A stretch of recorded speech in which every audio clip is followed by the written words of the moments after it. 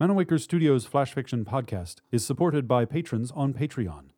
To find out more or to add your support for as little as $1 a month, visit patreon.com/Manawaker.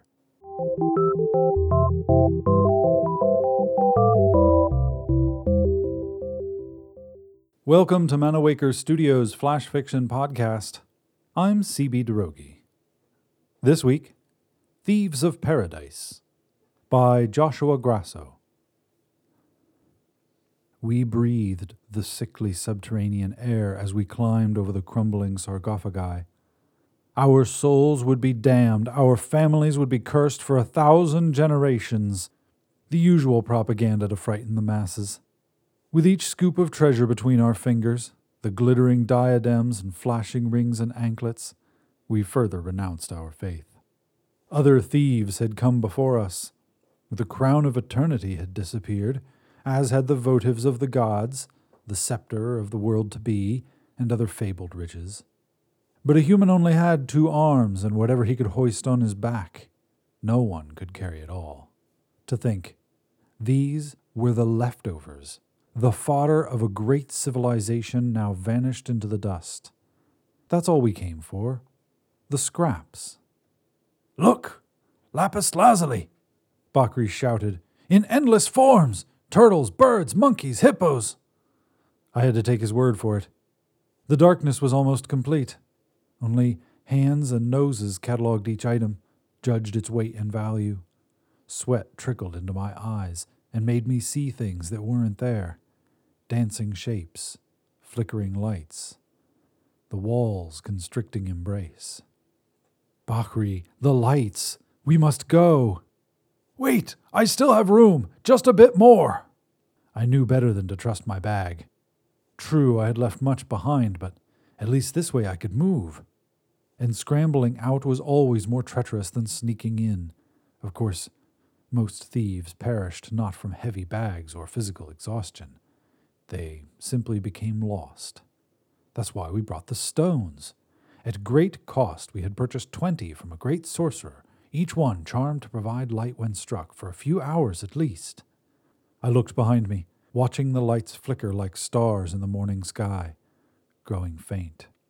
"Bakri, enough! Let us fly!" I begged him, crawling to the entrance. "I've found something! Yes!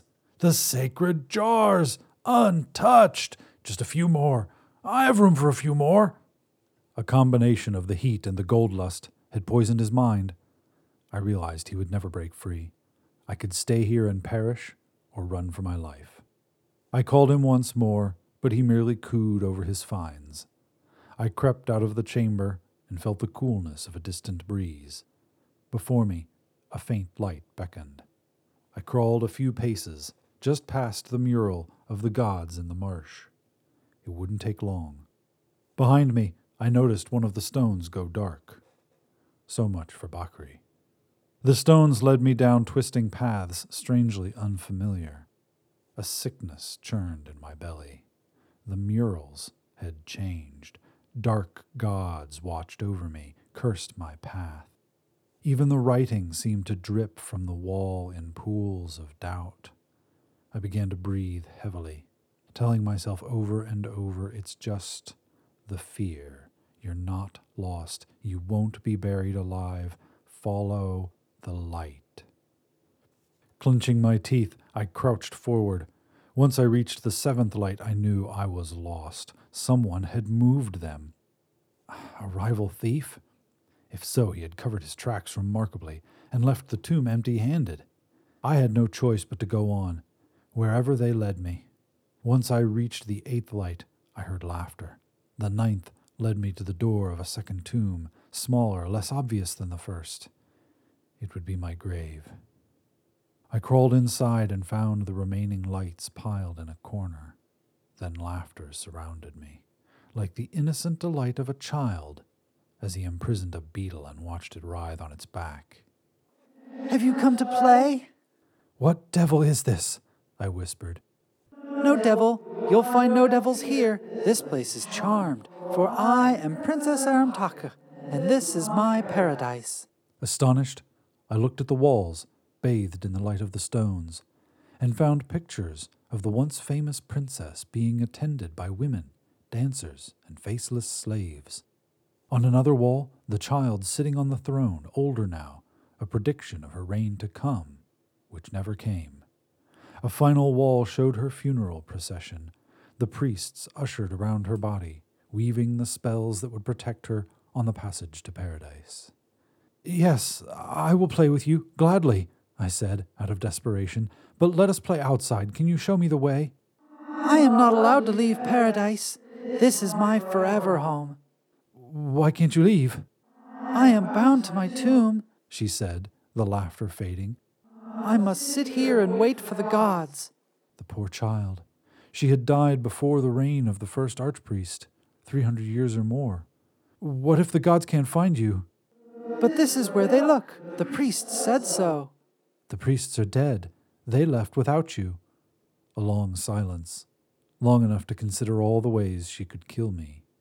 Can you take me home? I had a terrible choice to make.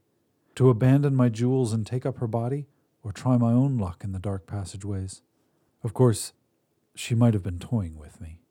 I felt a cool wind at my cheek, like the lazy touch of a slumbering child. She had believed their lies, the promises of priests and holy doctrine. And this was her reward. To hell with riches. I crawled over her tomb and found the body, wrapped in its sheath like a loaf of bread. I dropped everything to carry her, clutching her tightly against my chest. With panicked steps I fled the room. The little voice squealed with laughter and directed me through the maze, like a doomsday game of Catch the Falcon. I collapsed at the entrance, embraced by the warmth of the sun. As I unstrapped the body, it crumbled to dust in my hands. The voice was gone. I could only think, only hope, that the gods had welcomed her home. This has been Thieves of Paradise, written by Joshua Grasso. For more information about Manawaker Studios' other projects, including books and games, visit manawaker.com, which is also where you should go to learn more about the authors featured on this podcast or to get details about submitting a story. The Flash Fiction Podcast theme song is by Kevin MacLeod. Manawaker Studios' director of DICE is Ben Baston. I'm CB Droege. You can follow me on Twitter and Facebook at CBDROEGE. Thanks for listening.